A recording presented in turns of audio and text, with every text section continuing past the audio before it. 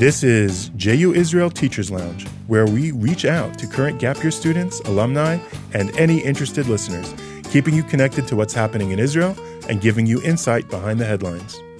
I am your host, Senior JU Israel educator Michael Unterberg, and today joined, as always, by co-host and director of JU Israel, Alan Goldman. How are you, Alan? Doing good, Mike. You seem a little on edge. A little frazzled. Yeah. The current news cycle is making me frazzled. Well, that's our topic for today. And today we are also joined, as often, is that a way, can you say that in English? By producer of this podcast and Israel educator, Matt Littman. How are you, Matt? I'm very well, thank you, Michael. You seem less frazzled.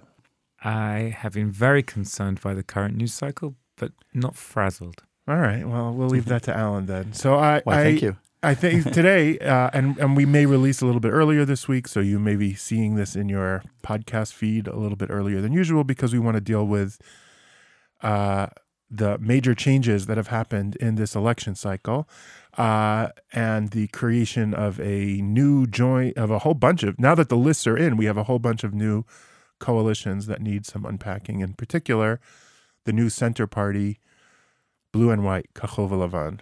Yeah, well, that's a little better name anyway than the Resilience Party.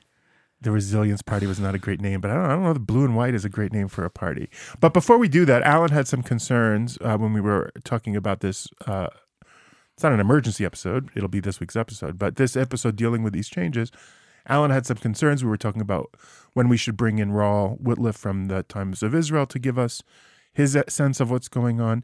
And Alan had some concerns that we're going to be dealing with too many political issues and that he doesn't want this to be a politics podcast. And I responded, well, but we deal with current events in addition to bigger issues. So it's hard during election season not to get into politics. So what was your concern based on, Alan? So my concern is based on a couple different things. First of all, when this whole election cycle started, we sat down as a team to say, okay, so how are we going to deal with this? Because we don't want to turn this into a politics podcast, because really it is a news-ish, current event-ish, keep you in tune to what's going on in Israel. Right, mostly for our students, but also for others who are English speakers who want to be connected to what's really going on in Israel. Sort of a civics. Yeah, kind of civics, and how we would and how we talk about it during the week in class. Because all of us in some of our classes deal with current events, even though we're a kind of a conglomerate class. Like, we're not just history, we're not just politics, we're just not society.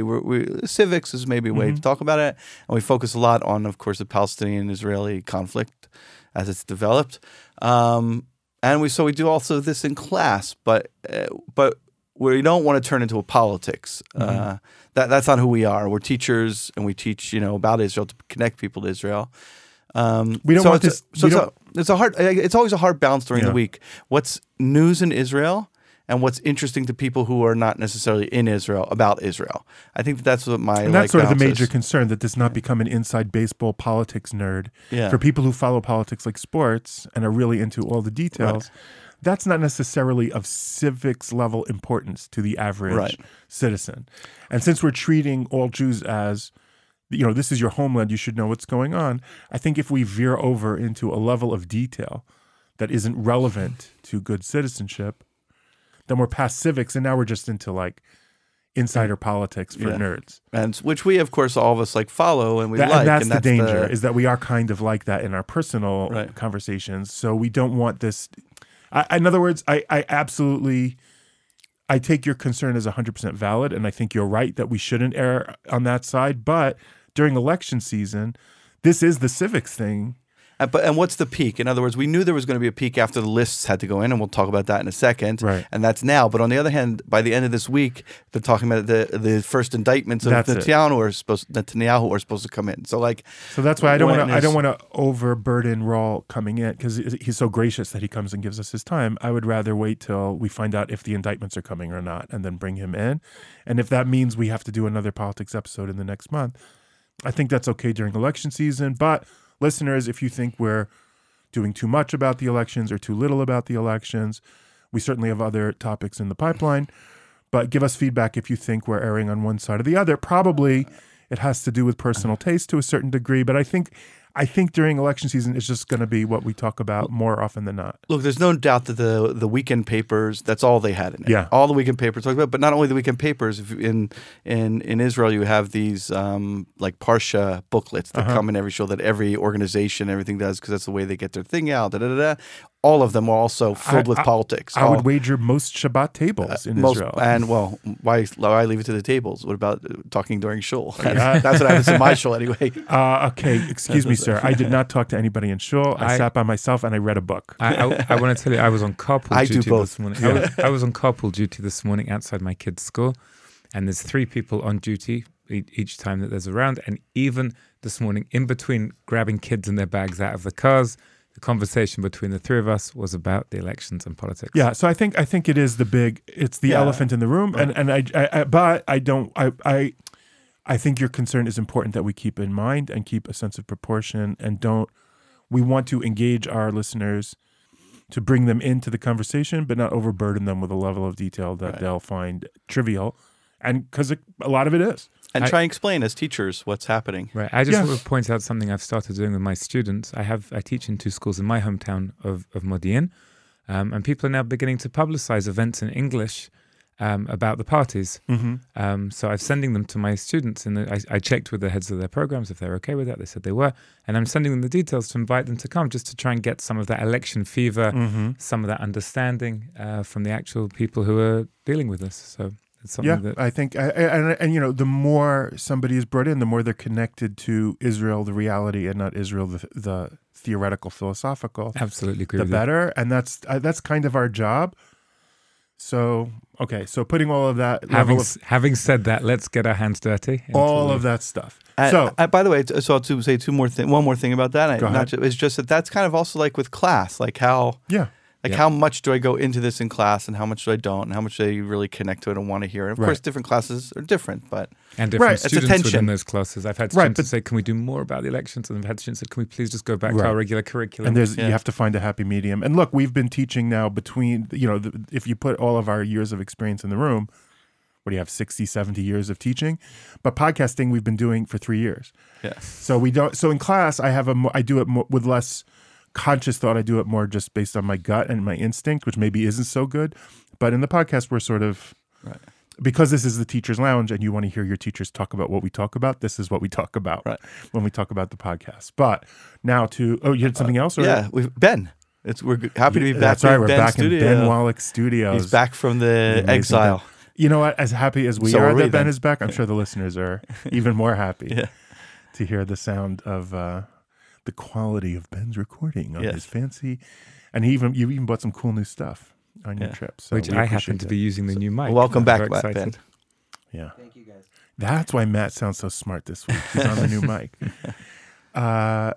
So the big shakeup. Now, we did an episode last week that dealt with, at least we began to deal with, the combination of the Jewish Home Party with also Tekuma Party, but also the Jewish Power Party. Yeah. Isn't that what it is in English? Otzma. Baya Yehudi with Otzma Yehudi. Yeah. Which is the sort of post-Kahana party. So we dealt with that a little bit and what it meant to bring a racist party into a religious Zionist political party. We didn't really unpack what it means to have religious parties, but how problematic that is. What we didn't, and I put a note on the previous episode that we recorded before Yesh Atid, which I think in English is Yesh Atid. I don't know who decides those things. And Chosen Yisrael, Jewish Resilience. Israel Resilience or Israel Resilient? I guess it doesn't matter anymore. Anyway, they combined and made made Kachol V'Levan. Blue and white. Blue and white. And the logic being that since Likud is polling at around 30 seats, and we had been predicting all along that Likud would sail in to winning the big coalition. That's what we predicted. And I can speak for myself. Part of the reason I predicted unless there was no changes. We always cover ourselves with that very good cover your tushy excuse that unless something changes, and something always will change. But we predicted even with changes that Likud probably wouldn't have a real challenge.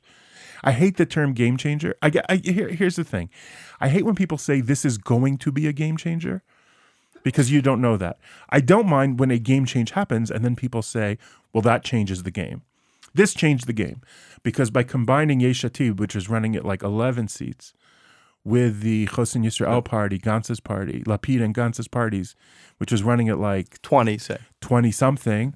So now you have a party that already the first polls are coming in at like 34 seats, and Likud actually is coming in at like instead of like between 30 and 32, is coming in between like 28 and 30, depending on the poll. Now, the other cover ourselves we have to do, out of the sense of just plain honesty, is that polls are as good as polls are, and election results often, that's the only poll that really counts and matters, and we don't know how that's going to show up. Right, and a new change bounces up one or two, right? When Likud set out their list, they were polling at 34. And then when the new Gantz Yalon party came out, and then Labor announced their list, their polls went down. It's all very shifty, and the only poll that matters is the official election on election day, and we don't know that that's going to look like. And there's a two-step here that we always have to remind ourselves and our listeners is that it's not just how many seats you get, it's how you can build a coalition. Oh, so we'll get to that. We'll get to that in a minute, because that has become even more complicated. Because I don't know if this is as big a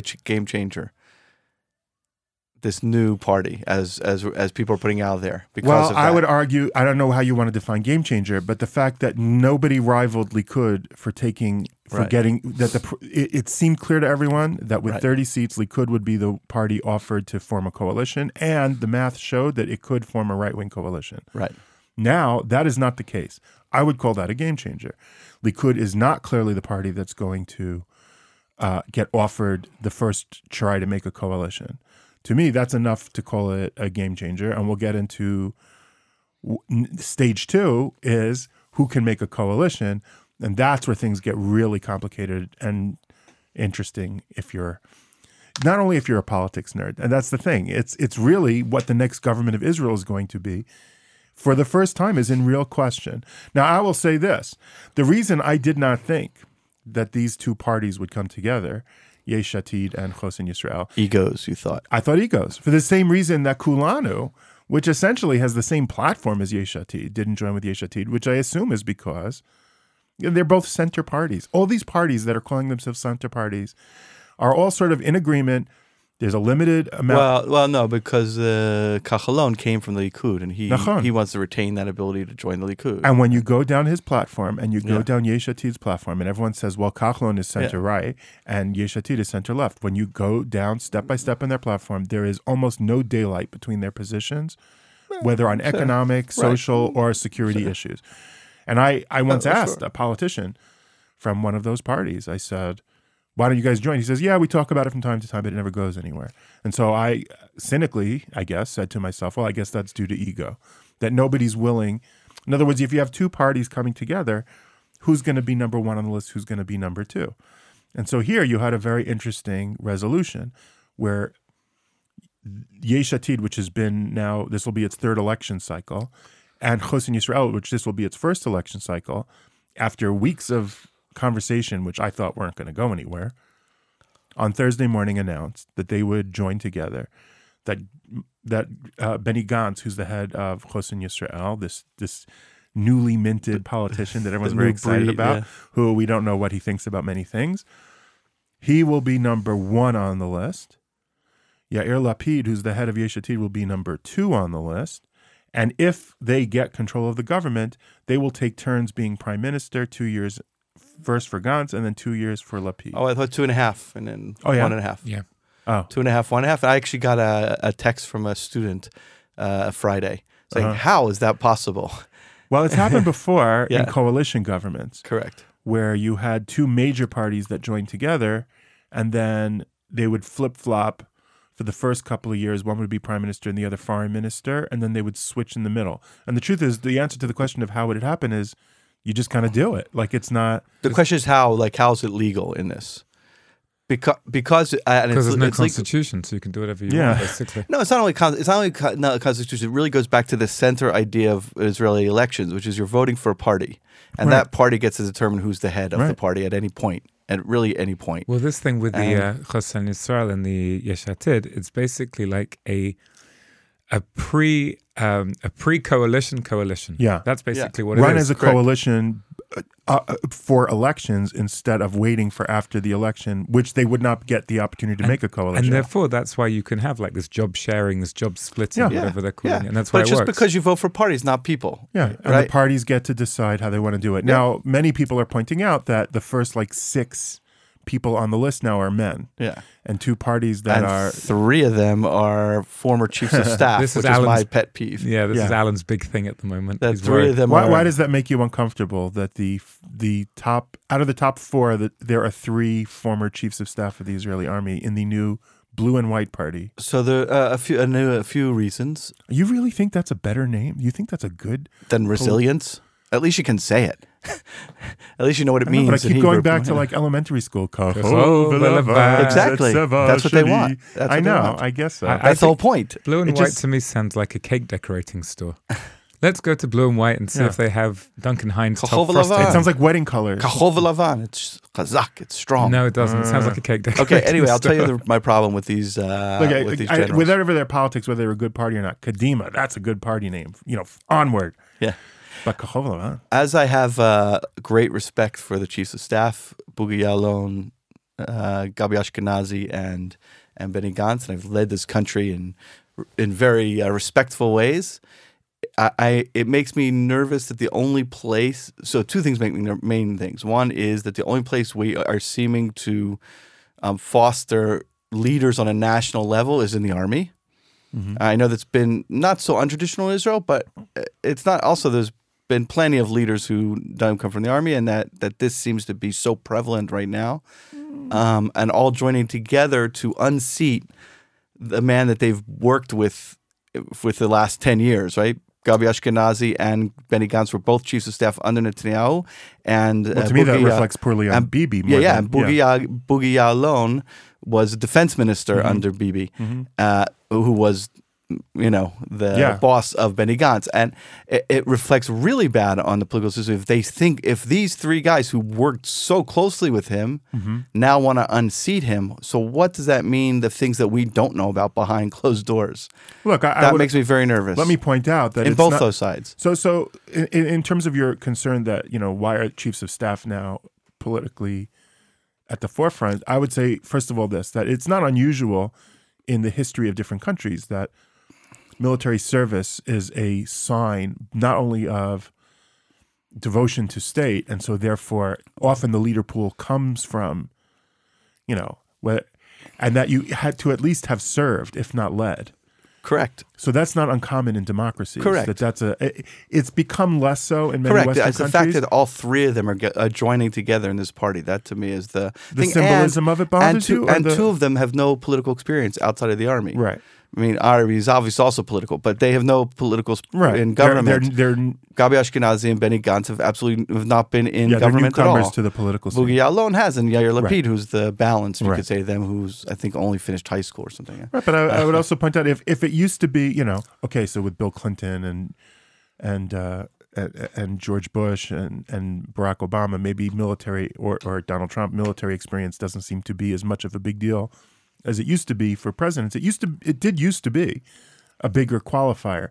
But here, I mean, living where we live, the idea that the fear of a country like Iran, there is still a sense of existential dread of it when it comes to Israeli security. No doubt. And so No doubt. that becomes, and I think, the polls show, exit polls or different ways of establishing, Israelis will go to the street and protest on various social justice or economic issues and then vote on security. No doubt. Had Yair Lapid talked Benny Gantz into coming to his party and they ran together like that and that's the way it was, I wouldn't be icky at all. But it's the fact that these 3 are coming together that really just unsettles me. Yeah. Okay. But Fair enough. I think the other thing to say, you were talking before about how in relative terms they're political novices, that they don't have experience. Well, what the platform that they're all put together basically seems to be is they're not Bibi. That's their platform. Well, that's a different or get issue rid of concern. Bibi. No, Right. but whether they were chiefs of staff or not, you would be concerned that they're not articulating a political vision. We're not Bibi. Yeah. It's not a political vision. You know, it's like it's the, not, but the, it's Ob- like the it's a Obama realistic foreign thing. policy, not CISMA, how do you say CISMA? No. No, but not password. Like No, the the slogan, the slogan. Yeah. Yeah, like the Slogan. ideological The sentence was, foundational block. we don't do stupid stuff. Yeah. Like that's your foreign policy vision. Like that's your view to how Don't to do build. stupid. Don't do stupid stuff. Like really, that's not. Don't be BB. That's So theirs is don't be BB. Wir not the BB. That's not very visionary and it's not very inspirational No. and it doesn't show a lot of. but apparently it's attractive right now. In the I polls, it gotta seems to be tell you, attractive. Well, they're know- talking that we're not BB, and we want to bring, clean up politics and be together, and Which has been you what can Yeshat- understand why that's resonating with Platitudes. a large amount, Right. a large segment of the Israeli electorate. And I'm that not BB, and we want to change things. and And that aren't makes you sense. sick of how Right. of the corruption and the arrogance and the Well, that's what Yeshatid have been pushing since the beginning. That Yeah. was the Yeshatid foundation. That Right. they want to clear up politics. They don't want this kind of corruption. They don't want this horrible rhetoric, all those sorts of things. Right. So that makes sense that that's what they're pushing. And well, it but they also had specific proposals in the various issues that should concern Yes, Israelis. of course, And these guys are basically saying, okay, yeah, those are good. that works. That'll get Yeah. us in power. Great. Okay. So inspirational or not, there's an old, in American politics, there's an old saying, when it comes to choosing their leaders, Democrats fall in love, Republicans fall in line. They choose whoever's turn it is, whereas Democrats have to be inspired. So doesn't matter if I'm Democrat or Republican, I'm pretty much in the middle of everything. But I don't need to fall in love with my politicians. I always think I'm hiring them for a job. So if they do a good job, I'll rehire them. If they don't, I'll look to hire somebody else. But I don't like the idea of being inspired. I like being inspired, like if there's a good speech or something. But they are not because they are in politics, they are not my role models. Although they devote their lives to the nation and their service, and I appreciate it and I thank them, and I find that inspirational. Politics is the art of compromise and wheeling and dealing. And so you're going to end up doing things that I'm going to find troubling, whether you're the party I vote for or not. And so I don't like idealizing politicians. I think there is a moral threshold that they have to pass in their decisions and their behaviors, and I do think they can fall below that moral threshold, and then I will not hire them. Well, it's interesting you're talking about the wheeling and dealing and doing things which one may find distasteful, because that brings us on to the other topic that we wanted to discuss this afternoon is the other coalition that was recently formed. We spoke about it briefly in the last... well, I want to get to which of these two, whether Likud or Kahol V'lan can form a coalition, but if you want to briefly divert to... Well, it's part of that forming a coalition. And that's part of the thing It which is going to be part of forming a coalition. And that's part of the thing which has They really are been now bothering me called this week. What are they called? No. The National Right-Wing Unity I don't know. Together. National Union, Agudat Yamin or something like that. Not to be confused with the Yamin Chadash that we've talked about There's before. the Yamin Chadash and Agudat Yamin. I think they're the... Whatever. Yeah, I'm just so horrified. I honestly, like, it's... I can't say that I'm losing sleep, but it's really troubling that there was this embrace. And by the way, it wasn't just... You didn't see a lot of... You saw some, I'm holding my nose, but this really right-wing, and we said it last week, and I'll say it again, it's a racist party that believes that if your ethnicity is Arab and you're Israeli, you should be treated differently by law than if your ethnicity is Jewish. But I mean, it's kind of bizarre what happened, because on Wednesday, when the idea was brought up to the Bayit Yehudi, the Jewish Home, which was the National Religious Party, they all rejected it. And then Netanyahu got involved. And he wooed them. He wooed them. He said, I'll give you ministry. If you guys join together, I'll give you ministries. I promise you this seat 2 and that ministries. seat. Yeah. And I'm going to give one of your guys a place on Likud's list so that you'll have another guy in, meaning whoever you get plus the guy in Likud's list. He has like a free space in free the space Likud in 28 list. that he gave them. So why did Bibi do this? Why does Bibi want so much for this ultra racist party to come into? Because he is scared, and this is the coalition, man. This is where it comes back to. Whoever gets the 30 whatever seats, the majority in the election, has to build past 60 to form a coalition. You get elected, the president turns to usually the largest party that got the most seats, says, how long do you have? It's a few weeks, 2 weeks? Yeah, longer. A month? Longer. Yeah, I think 6 weeks, but whatever it is. 40 some days, I think. 40 days, something like that. To form a coalition, and if not, you have to let me know, and I have to check. We'll go to somebody else. Bibi's looking at his right. He only wants parties to the right, and he's saying, how do I get past 60 seats? Now, if this racist party, Jewish Power, Otzma Yehudi, is polling at 3 seats, they're not going to make the threshold. They won't be in the Knesset, and those seats will be divided. Right, they'll lose those seats. They'll lose those seats. The right will lose those 3 seats. Yeah. Right now, Bayit Yehudi, Jewish Home, the quote-unquote religious Zionist party, is polling at 5 seats. If they merge with Jewish Power, the racist party, they'll get 8 seats. That's 3 more seats that Bibi can bank onto his right that he would lose if they don't merge. Right. So here you have this racist party which won't pass the threshold and be part of Israel's government because they simply don't have enough support.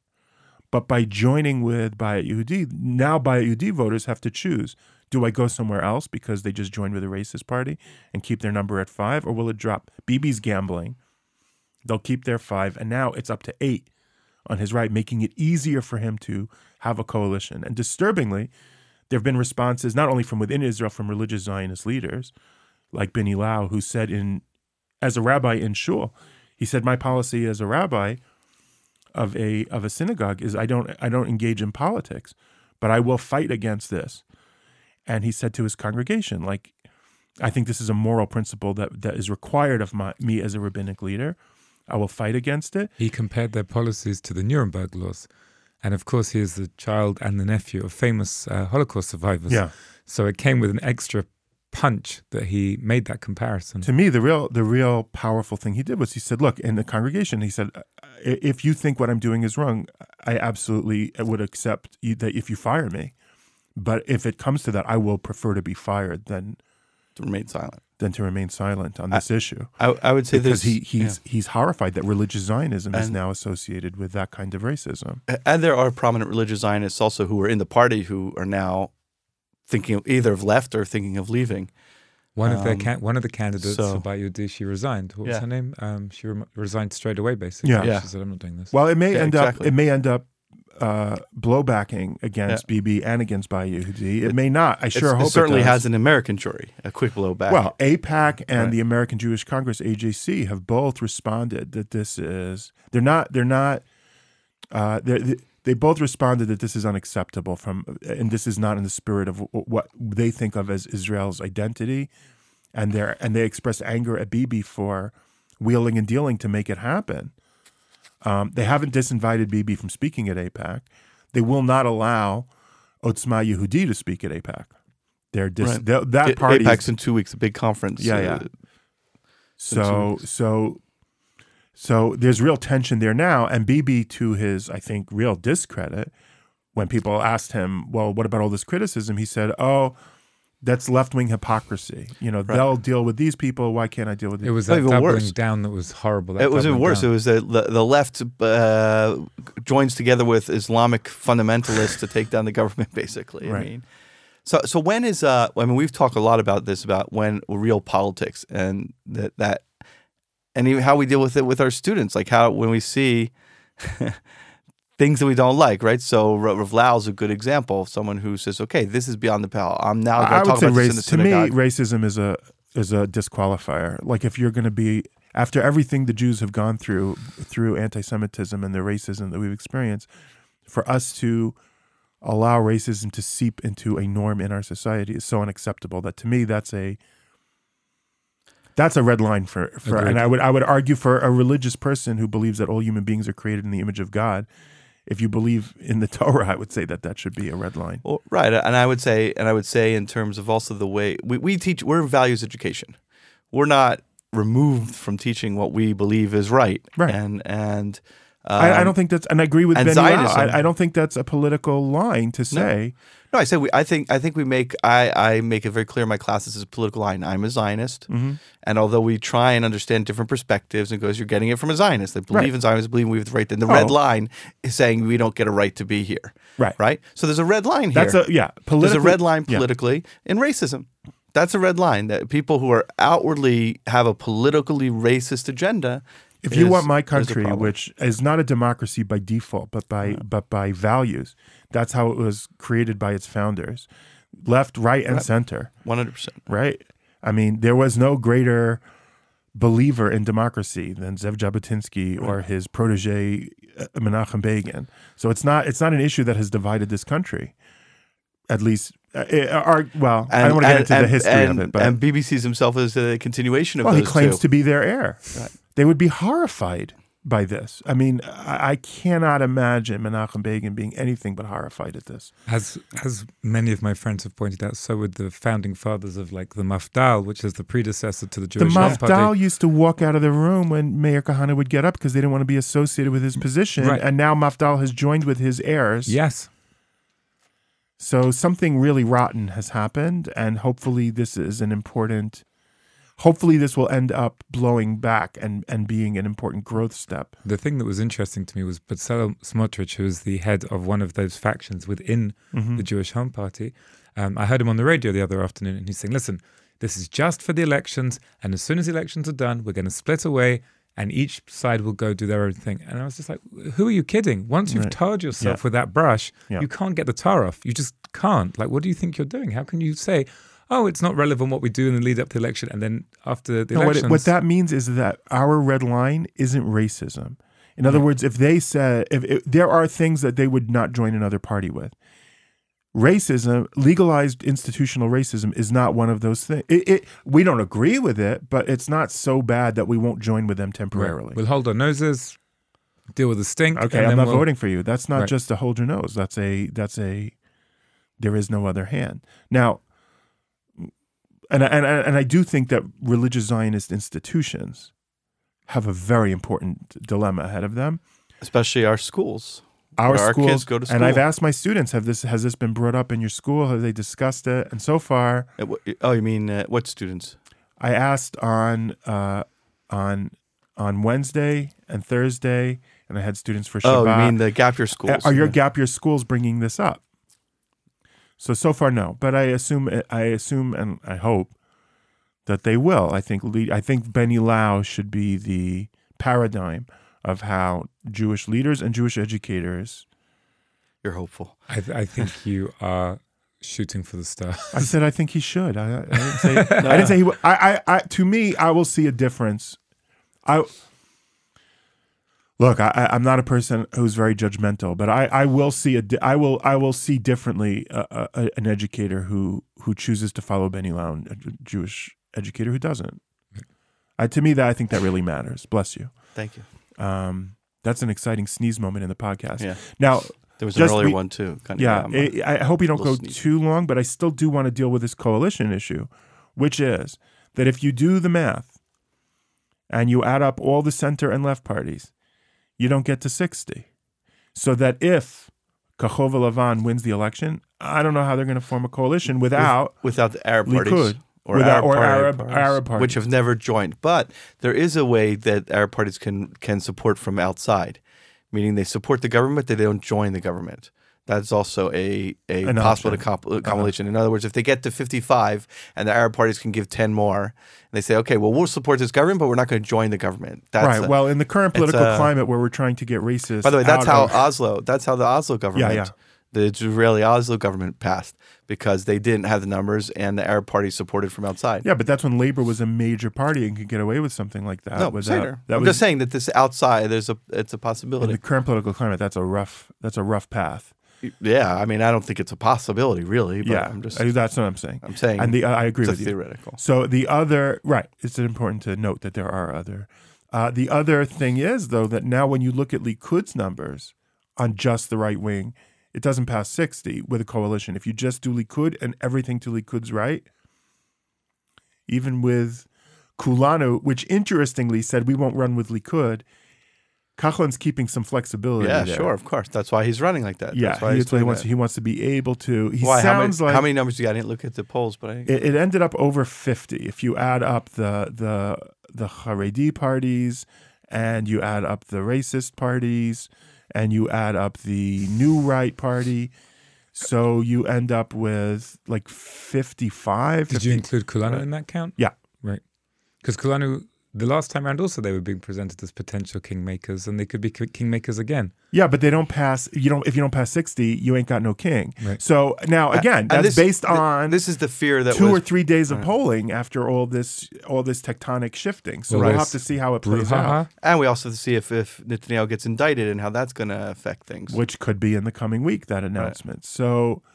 So I don't know. It might mean that Likud and Kachov Levan will have to join together and be you have now, the way the polls look, 2 mega parties and then a bunch of little under 10 seat parties. So they don't need any of the under 10 seat parties if they join together. I just don't see how they could do that with Bibi. That would mean... Well, one of the agreements for the Kachol Levan is that they would not join Likud government if there's an indictment. Not if there's a trial, but if there's a conviction, if there's an indictment. It's part of their anti-corruption. Yeah, so it's not very likely unless Bibi steps aside. Then they would be able to join Likud, and that's not going to happen. You know what? I'm giving up on predicting. I could take my guess, but I did not think that there would be. Well, first of all, I never guessed that there would be a name of a party called Kachov Levan, but I certainly didn't guess.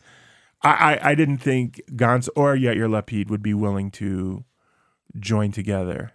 I found that very inspiring, just for the fact that they put their egos to one side. I'm not complaining. I'm impressed that they thought that for the national good they'll put egos aside. Especially Lapid, I'm impressed with.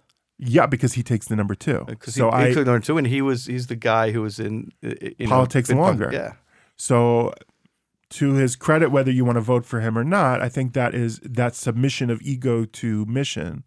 Right. I think is rare enough in Israeli politics that it's worth in most politics. No? Rare enough in most political systems. I guess, yeah. Sorry to say it. Well, I mean, yeah. I mean, remember Lapid joined the first Netanyahu government. First time he got in, he joined the Netanyahu government, and he's. Yeah, why wouldn't he? Yeah. I'm saying he's guy's experience in politics. He knows the way. Yeah, he's been here for a while, almost a decade, and so the fact that neither side, I don't see if the polls are at all accurate. The fact that neither Kachov Levan or Likud, which are now the 2 mega parties, can form coalition with the under 10 seat parties past the threshold of 60, to me means we may end up, assuming Bibi can be pushed to the side or steps out of the way, you may end up with a coalition of the 2 mega parties.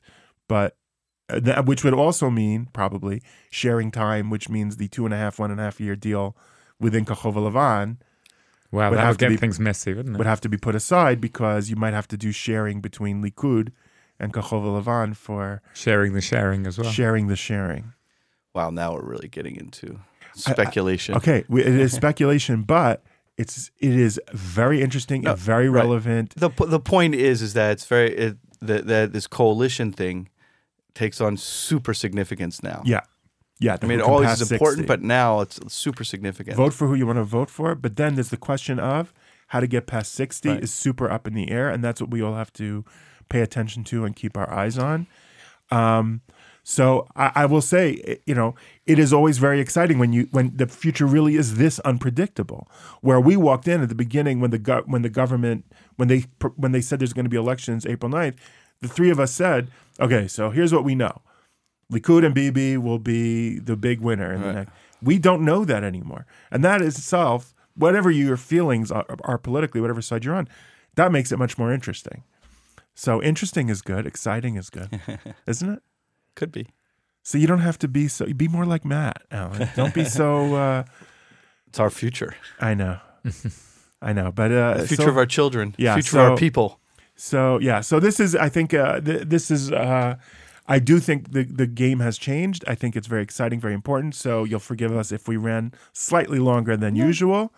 No, we didn't pass our upper threshold, but we went a little bit long because I think these issues needed some unpacking. Thank you, everyone, very much. And I think this will be, unless some other crazy thing, I think we'll release when we release, and then this will be the episode for this week. Yeah, unless, crazy things happen, like the indictment comes down in 2 days or something. Bum, bum, bum. Dong. And that was the opening Pele Satan. Or Israel launches a rocket to the moon. Yeah. Oh. We haven't even dealt with that. We so missed hopefully... My parents watched it. They were in Orlando at my sister's. They went there physically to see the Cape No, they could Canaveral see launch? it from my sister's. Wow. That's yard. awesome. That is awesome. So at some point we'll unpack that. We have other issues coming up. And as always, thank you for listening. Thank you, Alan. Thank you, Matt. Thank you, Ben. Bye-bye. Thanks so much for listening, everybody. This is the part where I remind you that we are the JU Israel Teachers Lounge podcast. And it's also the part where I ask you to subscribe, to rate and review us, and to share and recommend us in any way you can. Also, we'd love your feedback so we can respond to you on or off the podcast. Thanks so much for listening, guys.